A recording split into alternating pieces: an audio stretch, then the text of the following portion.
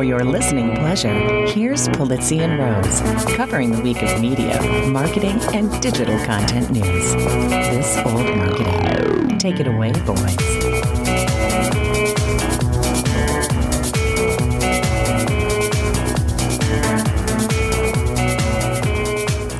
Hello, my friends. This is Robert Rose, and welcome to episode number 352 of This Old Marketing for December 1st, 2022. December 1st. Can you believe it? It's already here. And with me, as always, my good friend, my colleague, and let's be honest, the only guy who doesn't believe that Bob Iger won't sell Disney to Apple, Mr. Joe Polizzi. You know, just because there's been news released this week on that very topic doesn't mean that I'm wrong. It doesn't mean you're right either. For those people that... Do we even have to talk about it? Because... No, we don't. We definitely don't. I mean, although the Twitterverse, even though I'm not on Twitter anymore, I'm actually monitoring Twitter because there are so many wonderful, kind people who are doing things like giving us shout-outs. I don't know if you've seen, by the way, all the people sharing their Spotify wrap-up. Isn't that something? And how many podcasts, how many lists we're on for people that are sharing this stuff. First of all, it's been shared all over the place. I've seen it on Facebook and LinkedIn, and they do here's what the concerts, all this stuff is crazy. And first of all, brilliant move to do that, to create shareable image. Such smart marketing. Because people want us. This is what people stand for. This is what I listen to. And I don't listen to Spotify. But I was thinking about what mine would be. Mine would be like Red Hot Chili Peppers, Limp Bizkit, and Barry Manilow. Like, it would be something so odd. Well, that was mine. So I did mine. I didn't share it on social media, but I did mine. And my number one artist was Kate Bush, followed by Duran Duran, followed by it was Willie Nelson, and then followed by like some other 80s band, the band that did Flock of Seagulls. Oh, gosh, what the heck is their name? The Cure. Life in a Northern Town. You remember that song? Yes, I don't know the name of the group. Yeah, some obscure... And it was basically, my genres were 80s music, and they called it new wave, of course. New wave, country, and then like new age music, because I listen to a lot of these, like while I'm working, there are these they're called binaural beats, which is just like tones to tune your brain to focus and stuff. Really? And I listen to that. Wow. Yeah, it's really cool. So let me ask you this about Kate Bush. Were you listening to Kate Bush before Stranger Things came out and made it? Oh my gosh, yes. I've been a fan since 1980. I didn't know if you were just listening to Running Up That Hill replay. God, no. Which, by the way, in fact, that's probably the last song I would listen to of hers. I mean, But it's odd. If you go into any hot topic in any mall around the country, they are playing Running Up That Hill. I mean, it's fascinating to me. It's huge. That it was lovely to see her get the recognition after all these years, because she's definitely a niche artist. But I will tell you, people who are fans of Kate Bush are passionate about Kate Bush. I mean, it's not like casual. You don't have a lot of casual Kate Bush fans. Let's put it that way.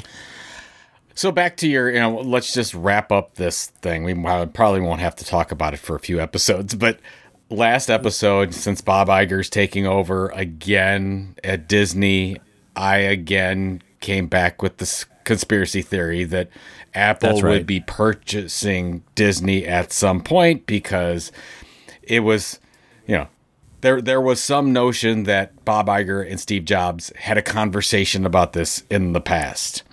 Well, there was an article in the LA Times that came out, which fake news, any LA publication, fake news right off the bat, said that 100%. That apparently somebody asked Bob Iger his first day in office whether or not there was some truth to this, and Bob Iger said pure speculation. Now, you have to take that with a grain of salt, because there's been a lot of M&A deals that have happened from pure speculation. But from what we know right now, it seems like a long shot. I just don't. Here's the take away all the financial, economic arguments for a moment. To me, I buy the argument that Iger was bored and felt like it wasn't getting done properly. The management of Disney wasn't getting done properly. This, by the way, to your excellent point on the last episode, when you go back and look at the history of Disney, this has happened 3, 4, 5 times in the history. They just do this as a culture. They just do this, but it's usually because the old CEO looks at the new CEO and goes, "You're not doing it right. Let me come in and fix it." And the board goes, "Oh yeah, cool. Let's do that." And so, to me, he wants to set a legacy here. He wants to go out on a high note. And I don't think that he would see the high note being selling the company off to a bigger organ. I just don't see that as him wanting that to be his legacy. I would see his legacy wanting to be like he did something big, like break up the company or, make it, turn it into a profit machine, whatever. It's some big thing that he can go, "That's my feather in my cap, and now I'm riding off into the sunset." I totally can see where you're going with that, because it is sort of like a wah, wah, if he just comes in and sells and makes all the shareholders a lot of money. It kind of ruins his whole thing, right? I mean, it ruins it not ruins, but it would basically be him coming in to end Disney, basically. And I don't think he wants that to be his, like the last CEO of Disney is Bob Iger, and then he sold it. I don't know. See that I see where thing. you're going. I don't think that would ever happen, because the Disney brand is so strong. I mean, it doesn't matter if it's independent or not. It's just like Star Wars and Marvel continue on, even though they're owned. You could right. But who's the CEO of Marvel? Right? There isn't one really. I mean, there's a general manager that may have the title of chief something or other, but basically they report up to the Ms. Marvel. They report up to the larger company. Ms. Marvel is the Ms. Marvel. There you go. And then C-3PO runs Star Wars. Something. By the way, we're all over on tangents here. I did start Andor based on your recommendation. But God. I have to watch it with Adam, my youngest, and we only were able to watch one episode. So, but we're gonna watch it during break. So I'm gonna get to it. Okay. So here's the thing. Here's my recommendation for the rest of it. Yeah. Because I guarantee you walked out of the first episode going, "That's what everybody's." No. I already knew. You already told me to basically get to episode 3, 4, and it'll really start to churn. Correct. Make a date for you and the kid, and sit down and watch 2, 3, and 4 like as a binge. Like it'll be like watching a movie. Yeah. And so watch that as a movie and get through 4, and then you're in. I guarantee it. Okay, I will absolutely do that. So, anyways, we're gonna stop talking about the Disney thing for a while. I just want to mention this because I've been so down. I actually talked with somebody yesterday that said, "I love your podcast with Robert, but please enough with the football." So here I'm going to talk about football here for a second. I was at that. I was at the game. That's not stopping. It's right? not going to stop. We just know that's not from October through January. There's going to be football. I have to tell you, it doesn't happen very often. But I was at the game. I was right in front of the tying touchdown. They played the Buccaneers. They did Brady. Great game. It was 4th and 10. And David Njoku caught a one-handed grab in the end zone to tie it up. It was amazing. I've seen that happen against the Browns 100 times, and I've never really seen the Browns do it. It was amazing to be part of that. So it was a wonderful game. I was very pleased for you and the Browns. A good send-off for Jacoby Brissett, who seems like a really nice person, who probably will never play again. Let him lose his job. This is hurt. I mean, it's the Browns thing of all Browns things, but he's earned that job. They should just sit him until not sit Brissett, sit Watson. What's his name? Even though they paid him $230 million. Yes, you should sit him for the rest of the season. Let him practice. Let him get back and warmed up. Whatever you're going to do, sit him the rest of the season. Brissett has more than earned that starting position and can do. I mean, look, this is not a championship team. Let's be honest, but Brissett has more than earned that starting position. Use it to get him amazing and whatever record is going to be, maybe into the playoffs. There's still a shot for that, and then sit that the other one until the next year. Anyway. I think that coaching for the Browns. Jacoby has had a great year for Jacoby. But I was talking to my friend Jim about this. He's got a ceiling for sure. I was talking to my friend Jim about this, and because I was saying, Jacoby deserves, like what you're saying, deserves a shot. Really, really good. But Jim said, and I totally agree with this, he said 2 plays. It's always 2 plays a game. It's 2 plays he doesn't make, or 2 mistakes, big mistakes that we can't afford, and we end up losing the game. He's not an elite quarterback, for sure. That's where there's no doubt about it. But the team isn't elite this year. We don't know that. We don't know. I mean, the defense last week was amazing. If you get different, you don't know if you're in different circumstances. Well, fair enough. All right, fair enough. I don't know if they're when they keep the defense on the field so much. Every team gets wrecked. So I don't know. Who knows? It was just fun to enjoy that. Yeah, it was really good. I almost felt like a Dallas Cowboys fan for just 1 second. Yeah, so that was nice. My team is doing fairly well. Yes, you're doing a good job. So thank you. All right, so what do we got? We got a show. Yeah, we got a show. We're going to talk more about the, I guess shitstorm would be the way to describe it. Dumpster fire. Dumpster fire is to describe it. Of Twitter. Just a few other developments that have happened since we talked about it at some length last week, but a new breaking article that just came out. They actually are trying to write blog posts now, and we'll talk a little bit about that, about where things are with that. Post News, a new Twitter alternative that I'm seeing a lot of folks in our sort of friends and family sign up for, gets big funding, and we'll talk about the viability of the new Twitter alternative to talk about news on social media.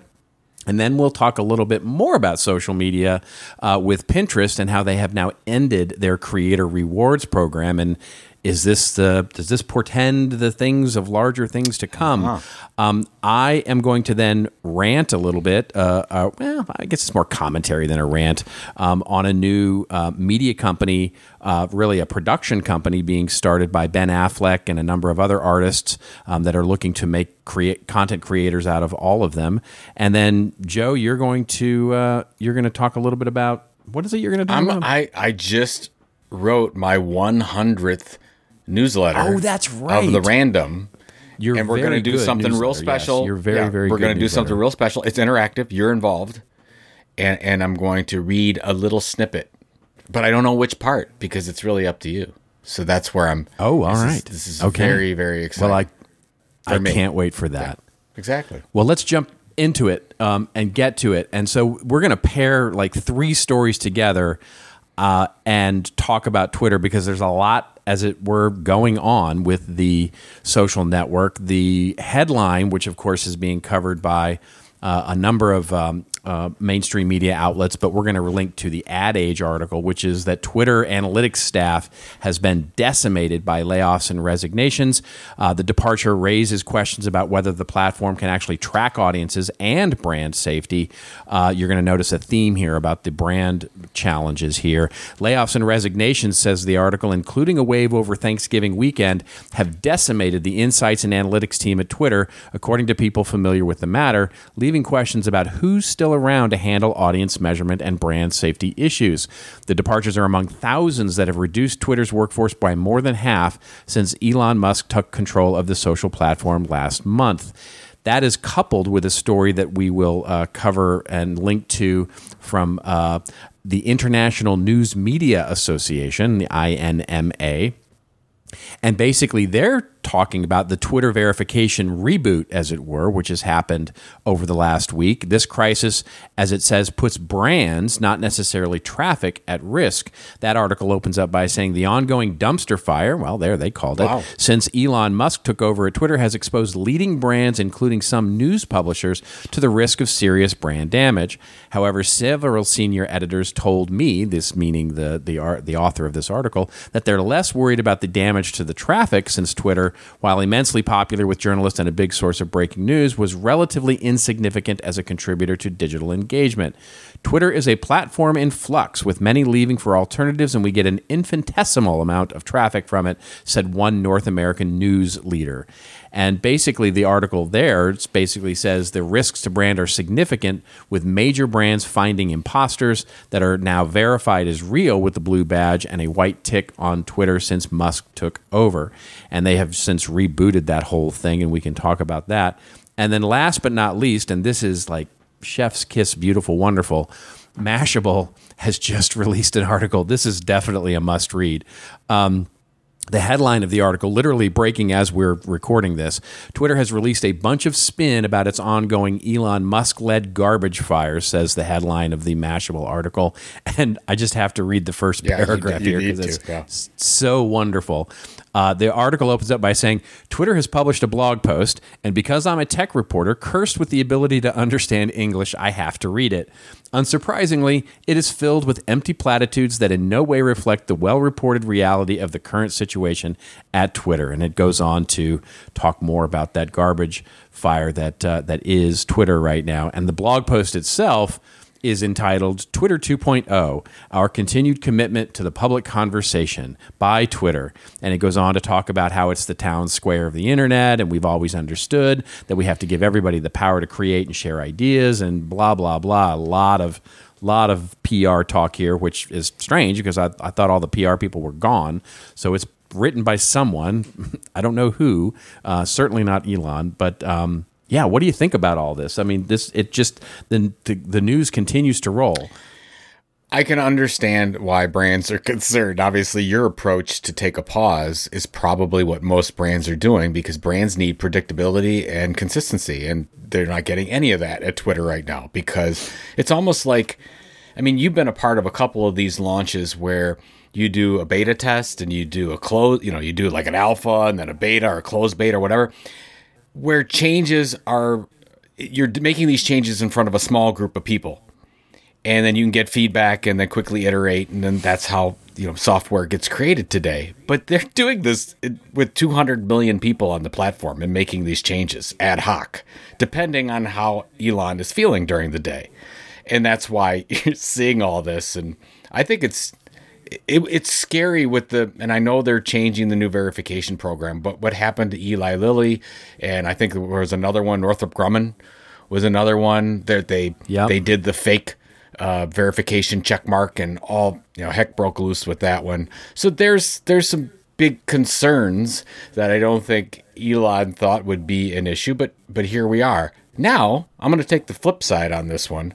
If you are not one of those brands that are venerable, that have been around forever, that you really care about how these things affect you, and you're a small company, because there's theoretically less people creating content like you, Robert, you could have an opportunity right now if you believe that Twitter is here to stay. And you get a little bit more of that share of attention, because a lot of people have dropped back. Because there's everybody, like you are, everybody's still watching. We still want to view the dumpster fire. We still want to see what happens. So I think there might be an opportunity there. Well, it's interesting, because I actually talked a little bit about that this week in my weekly post, which is finding your niche audience within the noise, right?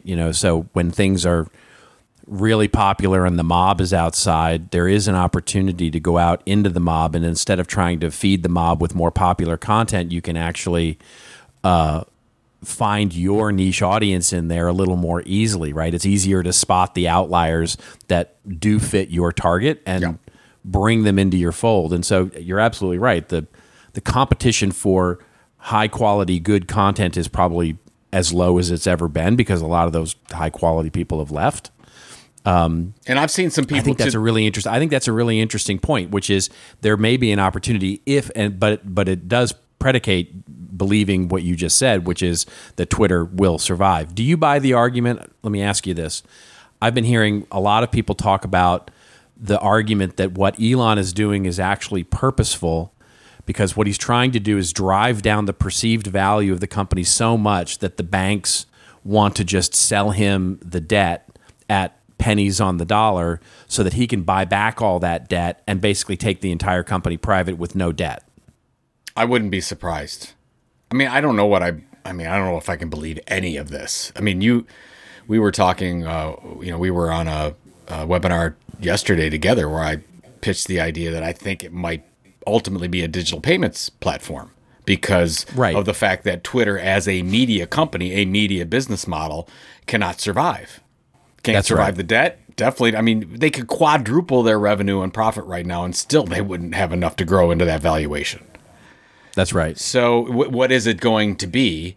And who knows? Who? I mean, he might be working on something. He might be an evil genius. He might not be an idiot. He might have a second. I don't know if he does. I still look at this as his little pet project. That he was bored. He was bored. I mean, as exciting as things are happening at Tesla and the Boring Company and SpaceX, that the man was bored and is like, let's do this. I like this. I like getting all this attention. I want this as my pet project, and who cares what happens to it? So as long as he can service the debt and doesn't go under with it, he can do whatever he wants with it. Right. And that, to me, is just as equally as plausible because there's been other reporting from other employees, ex-employees at SpaceX, Tesla. I haven't seen anything from the Boring Company necessarily, but that have said that Elon is really in over his head at this point in those companies where he doesn't really understand the engineering or the things that are happening. They're not things that he can control or really understand. Mm-hmm. And so this would make sense then that those companies are largely running without his direction in most cases. And so this would be something that would be literally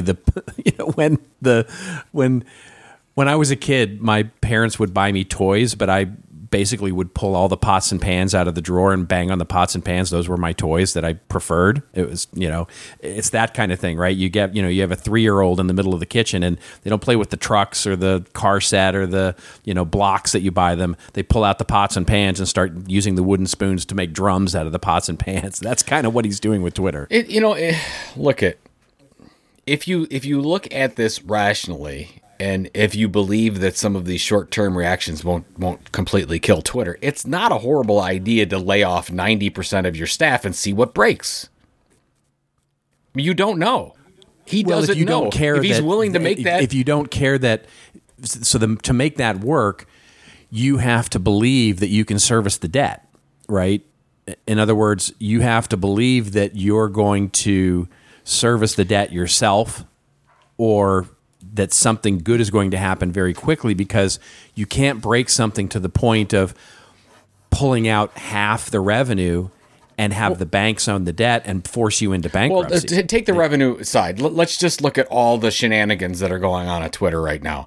So he wants to make quick decisions, right? Of course, that's all he's doing is making decisions from the hip. He doesn't know. He doesn't know the inner workings of Twitter. He doesn't know all the politics. He doesn't know anything.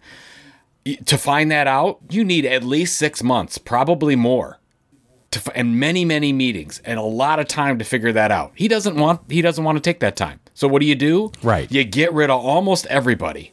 And then now we're seeing in real time what's breaking.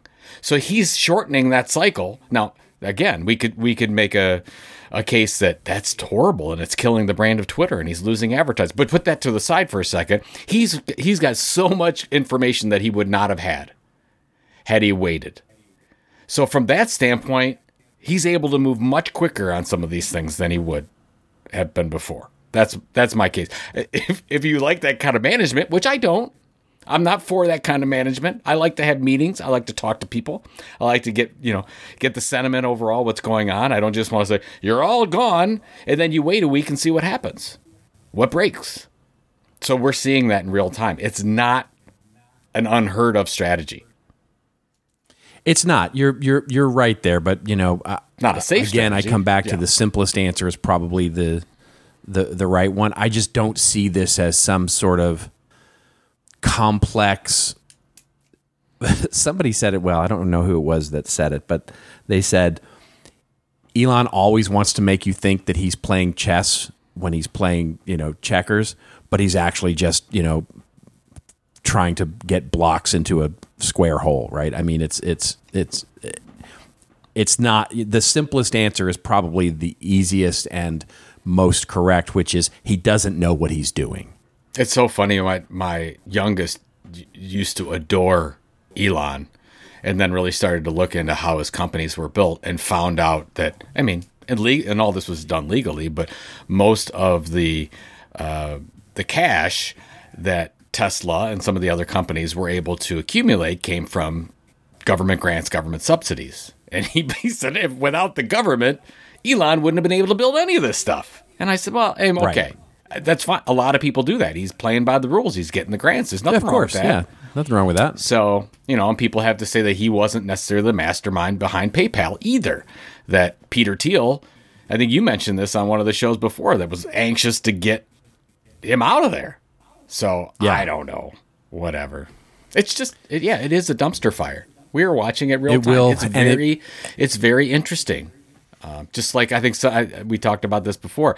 Like, Elon's all excited that so many people are active on the platform, and somebody else responded to this and said, "Yeah, when my house is on fire, all my neighbors come to watch it. Yeah. I get a lot of attention right. when my house is on fire." Right. Yeah, that's what we're saying. Well, interestingly, and this gets us to this nice segue to our next story here. One of the things that could threaten his ability to turn this thing around is that people are finding viable alternatives. Certainly, I've been experimenting a bit with Mastodon and enjoying that very much, I have to say. It feels very much like the early days of Twitter, with some notable exceptions, which I won't go into here. But the second thing is that there's a new company. We talked about it at one point, the launch of it anyway, on the show, called Post News, but it's getting a lot of traction. And the headline we'll link to is from TechCrunch, and basically they got some money. Post News, a Twitter alternative, gets funding from A16Z, which, by the way, A16Z, I believe, was a big supporter of Twitter as well, so they seem to be hedging their bets a bit. Was A16Z involved in any of this FTX stuff? They seem to have slid around that. Yeah, I think so. I'm sure they had. I'm sure they had something in it, somewhere. But there's some. There's so much hinkiness with that whole thing. I see Mr. Wonderful's been going, from Shark Tank. He's going down with this because he had a big investment, and a lot of people huge investment. Yeah, that's crazy. He's not Mr. Wonderful anymore. That kid fooled everybody. I mean, that's a whole. Well, I didn't see any. I mean, as we record this, I didn't see any of it, but I believe he was live on. What is it, Good Morning America or whatever? I don't know. Somebody did a live interview with. I think it's the New York Times. Oh, is that what it was? Okay.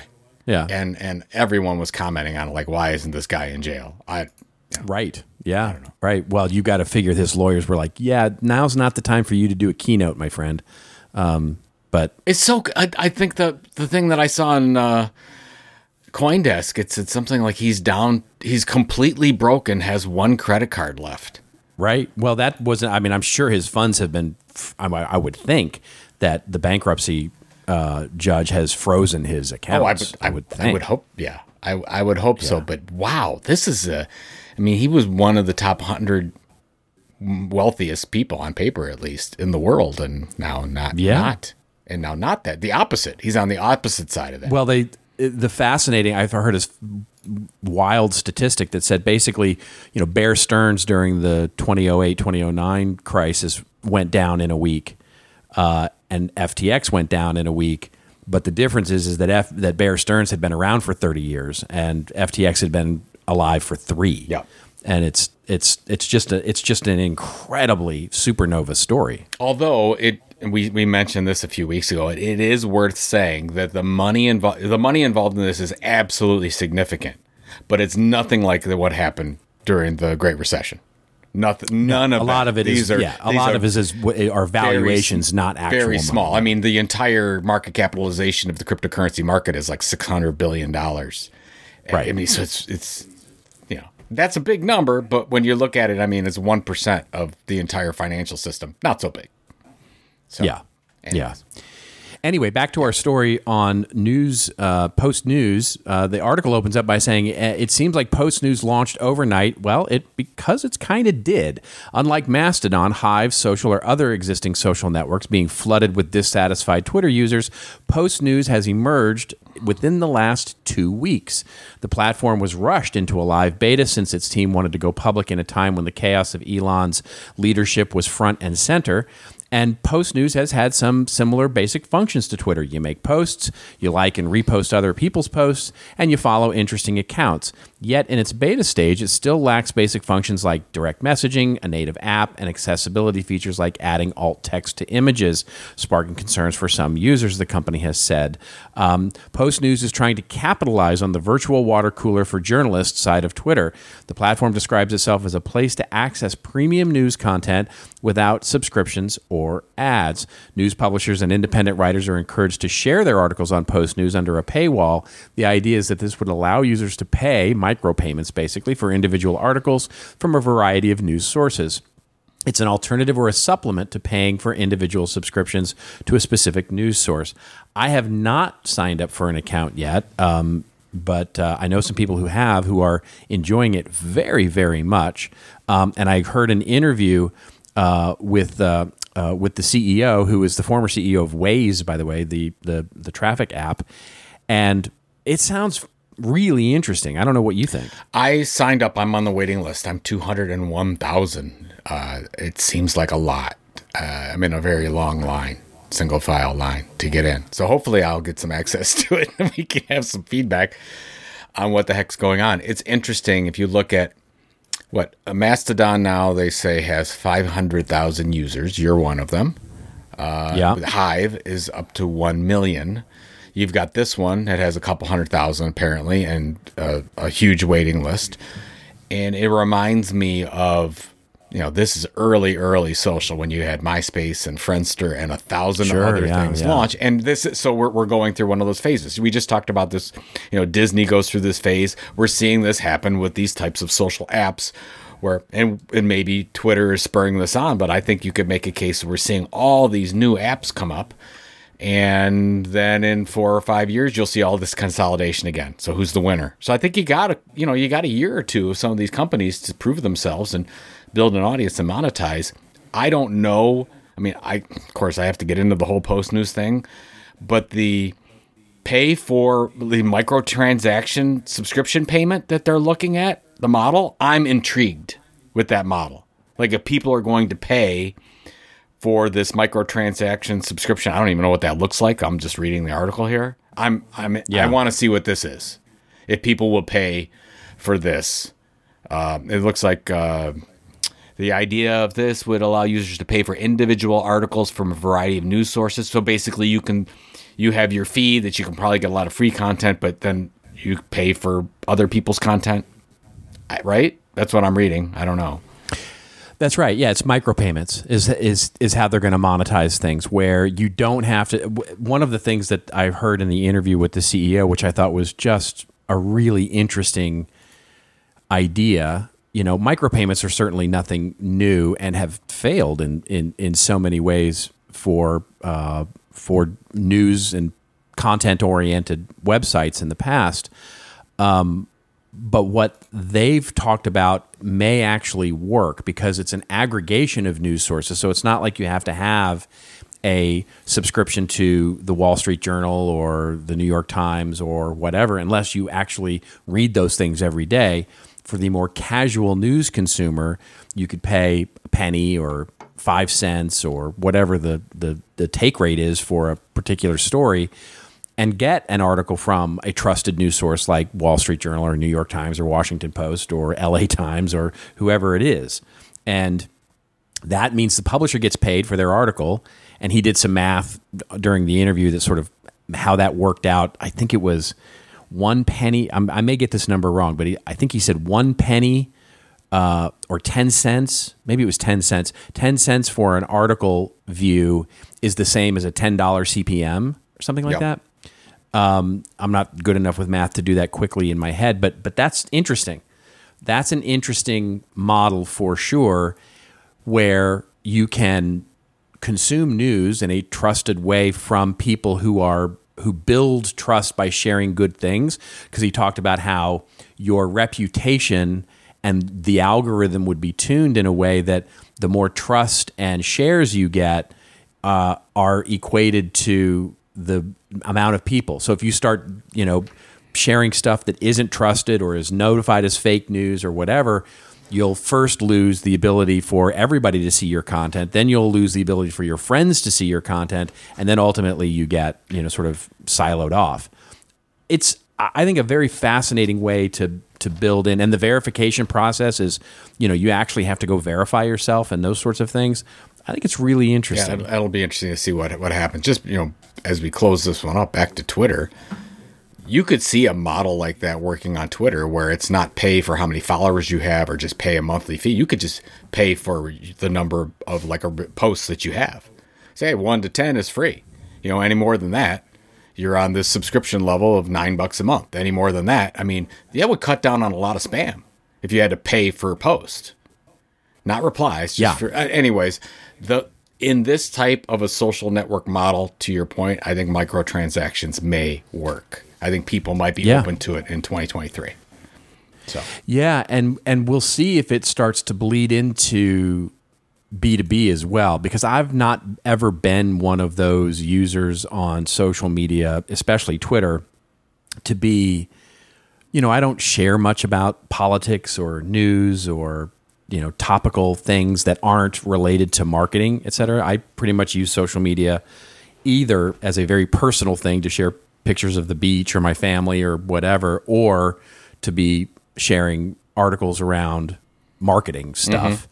I don't comment on politics or the elections or what's going on in the world like a lot of people do. Like a lot of people mix that up. So I think it's really a platform for those people. Those people who actually really enjoy getting into issues and debating and talking about them and all those kinds of things. I'll be very interested to see if, not dissimilar from the way like Axios gets into subtopics like media and marketing and business, if we might start to see Post News get into communities or subtopics around business issues, sports, et cetera, where you could, where you can basically build a following around very niche topics. That might be really the more interesting alternative to Twitter for folks like me. Yeah. We'll see. It's definitely going to be, I don't know. I think it's ultimately going to be winner take all, but you're going to see a lot of these. I think that's right. I think for a while we're going to see a bunch of, we're going to probably have another one next week and another one in 2 weeks. And then you're going to see them fight off and someone's going to gobble up another one and we'll go from there. Yeah, absolutely. All right. Last story before we get to rants and raves really quickly here is around Pinterest, the social media network that gets no love these days.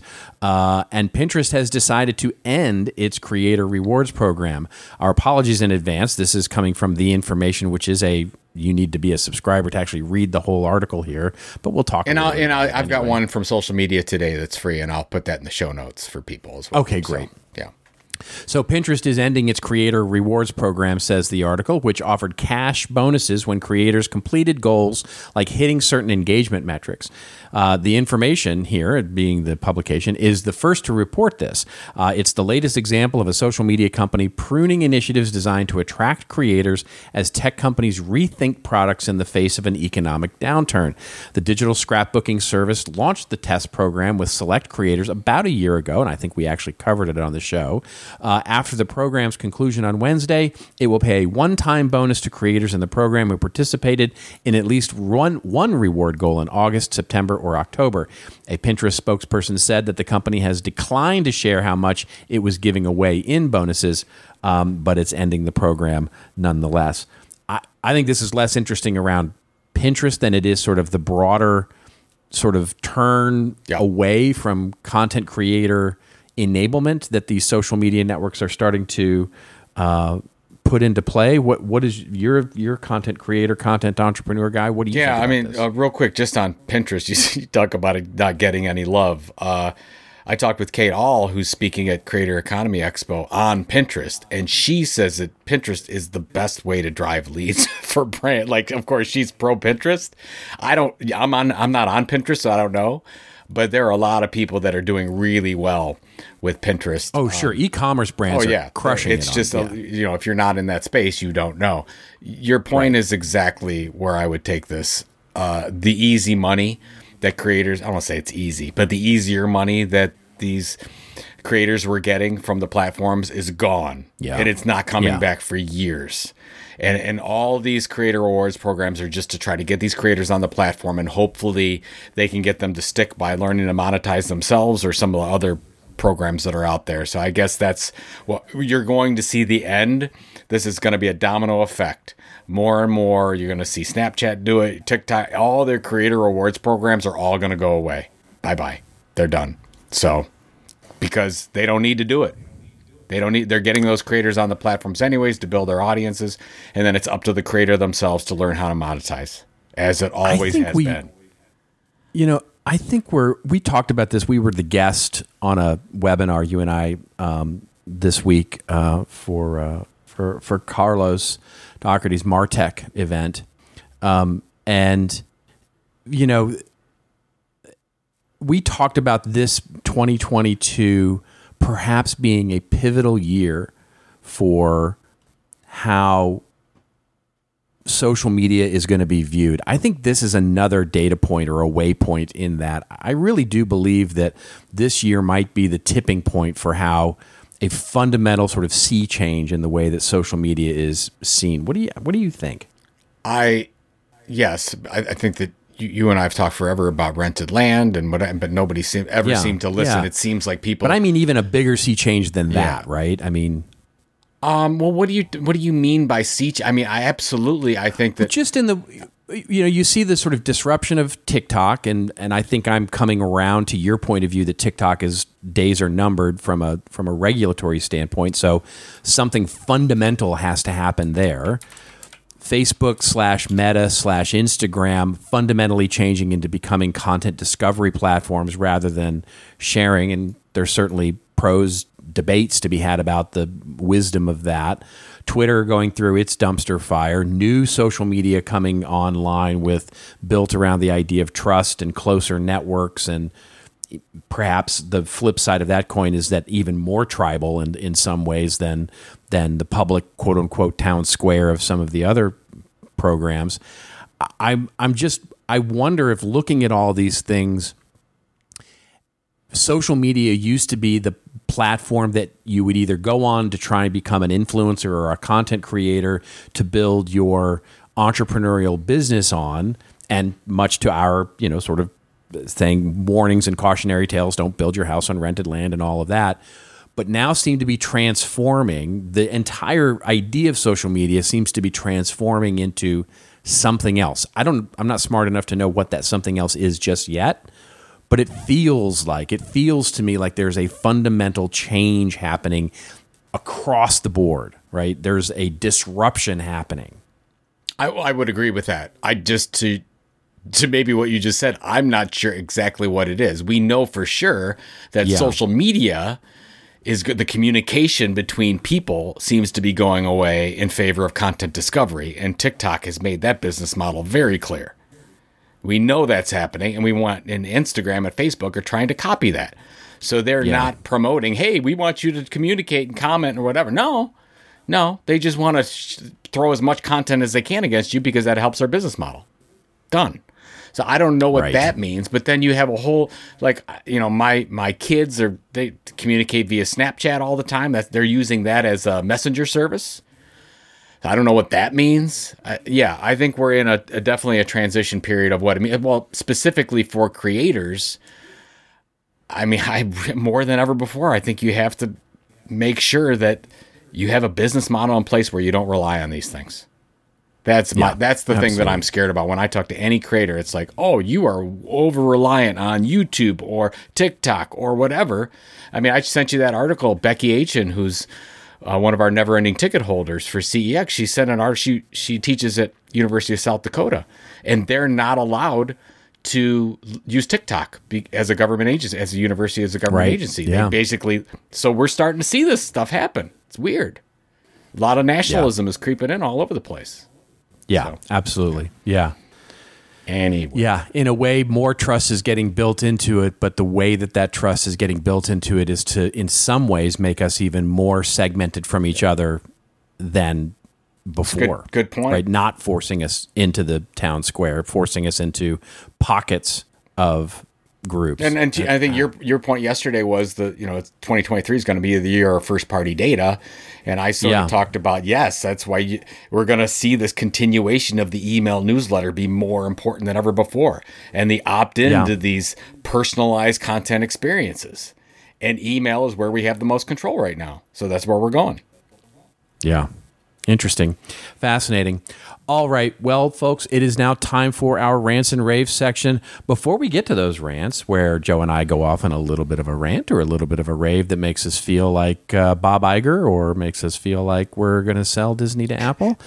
Before we get to that, you can get all the goodness of this wonderful podcast show notes, everything we talked about today, and believe me, go visit the website for that Mashable article. It is, or just Google it if you want to, but go to the podcast show notes if you want. It's there. You should just do it. You can listen to any of the other 351 episodes that we've got on our wonderful website. That, of course, is thisoldmarketing.site. It couldn't be any simpler. Thisoldmarketing.site. Of course, the Twitter questions, the Twitter stories, everything. I am still monitoring Twitter for those hashtags. Hashtag us up. Give us those story ideas. We need those story ideas. We love those story ideas. And yeah, there we go. Okay, so rants and raves. Do you want to go first? Let me Shall go I first. I have a very quick commentary. But this is... So basically, I had the 100th edition of the Random newsletter, as I've been producing this for almost 3 years now. That's my JoePulizzi.com newsletter. And I put in a number of 10 things. There's 10 best ways to do this, this, and this. I want to read one of them to you, but I want you to choose. So I'm going to give you some choices. You tell me which one you want me to read. All right? So one is the 10 best ways to get content ideas. The 10 plus things I actually want to do, open-ended, whatever I want to do. The 10 must-read books or series, or something everyone should do for 10 days. What of those things do you want me to read on this show right now? The 10 book ideas. 10 book ideas. Okay, ready? Here we go. Yeah. So, not in any particular order, but take it for whatever it's worth. Number 1, Stranger in a Strange Land, Robert Heinlein, greatest novel, in my opinion, ever. A Gentleman in Moscow, Amar Tolls. Project Hail Mary, Andy Weir. Amazing sci-fi, way better than The Martian. Matthew Corbett series of books from Robert McCammon. It's early 1700s mystery. Can't recommend it highly enough. The Carl series from Hank Green. If you haven't read it, if you got kids, they'll love it as well.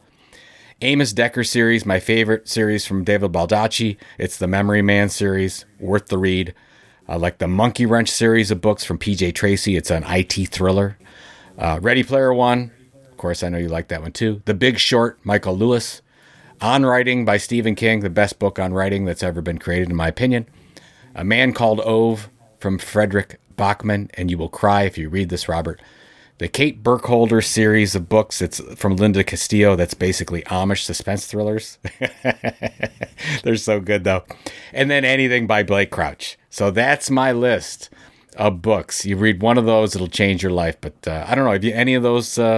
You read some of those, I know. I don't know if you have. I've read most of those. That's amazing. We have a lot of overlap there in our reading. Yeah, we do. I mean, you're a little more well-read when it comes to the science fiction stuff than I am. But the Heinlein book, I mean, come on. I mean, Stranger in a Strange Land if you have any interest in science fiction, you have to read that. Yes, absolutely. That is so. If you haven't read it yet, required reading. And it's a very, I guess you call it a chauvinistic book. It was written in the 40s, or a long time ago. I mean, it's chauvinistic in the same way that James Bond is chauvinistic, in the same way that basically lots of 50s and 60s books were for that time. But anyways, okay, so that's the thing, and thank you to everyone. I've been getting some great responses from the newsletter, so thanks for everyone for their support. And then I want to hear you have a rant.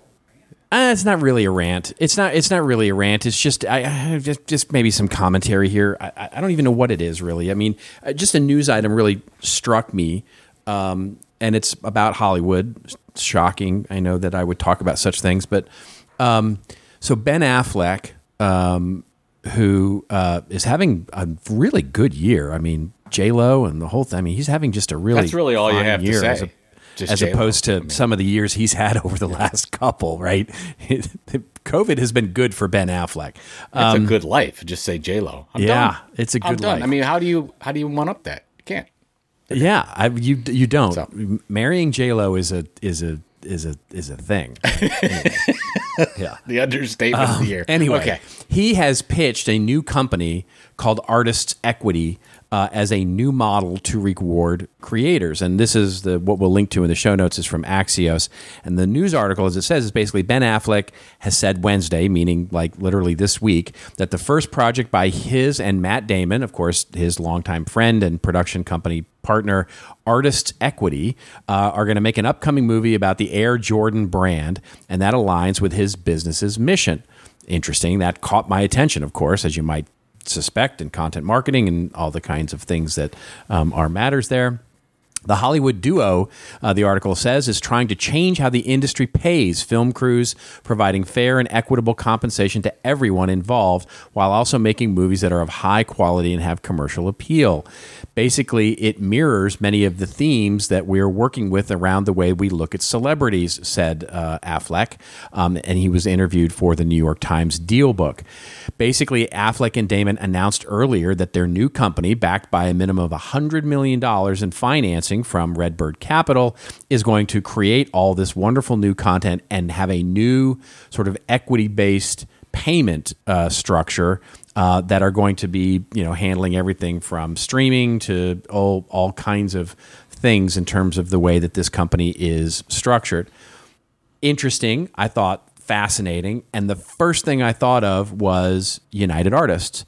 And for those of you who don't have a history in Hollywood and how the production companies came about, back in 1918, Charlie Chaplin basically was having lots and lots of problems with all of the productions and couldn't get the projects he wanted to get made, couldn't get the big studios at the time. So he teamed up with Mary Pickford, who, of course, was the equivalent female star of the time, and Douglas Fairbanks, another big star, and they formed a company that would become known as United Artists, which you may have heard of because it lasted into the 70s. And the interesting thing was with United Artists, it was almost exactly what we're talking about here. United Artists in the 20s was a response to the way that creators were getting paid, that they were under contract, that it was these onerous contracts. They couldn't get their projects made, and they wanted an independent company where artists were responsible for the content. And I just thought the similarities were fascinating and striking to me. The interesting thing here, and this is, I guess, the commentary part, was it didn't work very well. And the reason it didn't work very well was because it's really hard to get a bunch of artists in one room and all agree on a business plan. And they had the exact same problems because everybody was required to make like 5 movies a year, and you were supposed to pitch and you were supposed to contribute and you were supposed to have this wonderful egalitarian sort of thing where you would, be equals and, star in each other's movies. And of course, that's not the way artists work. And it's not the way businesses work. And so a lot of arguments happened, a lot of infighting happened, people quit, people came in, came out, and the company really was not financially terribly well successful ultimately. And then it was bought and sold like 4 times, and then the model completely changed back to the traditional model. So I just think it's really interesting to see in this day and age, Affleck and Damon trying to do something very similar. I think it can work in this day and age, but I think there's a real cautionary tale to look at here. And I'm just fascinated with this business model to see if they can actually truly make this into a new kind of creator-driven company, or if it's just not possible. So I just thought it was interesting. I think it's not totally the same, but the Taylor Swift moment with Ticketmaster where you get a call on, hey, you need a creator, musician in this case, driven ticketing system. I think you're going to see more artists that have more power and more of a platform being able to leverage these types of things. So I think we're in, again, one of those patterns where we're going to see more and more of this happen. And I'm curious to see how it ends up. So yeah, absolutely. 100%.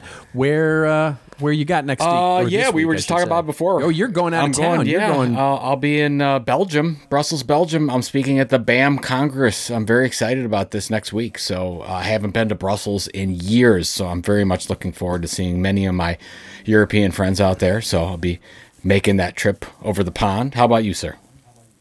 I am home. It's raining here, which is lovely. We're happy about that. And then I'm off for my anniversary this coming weekend. Yeah, 30 years with my beloved.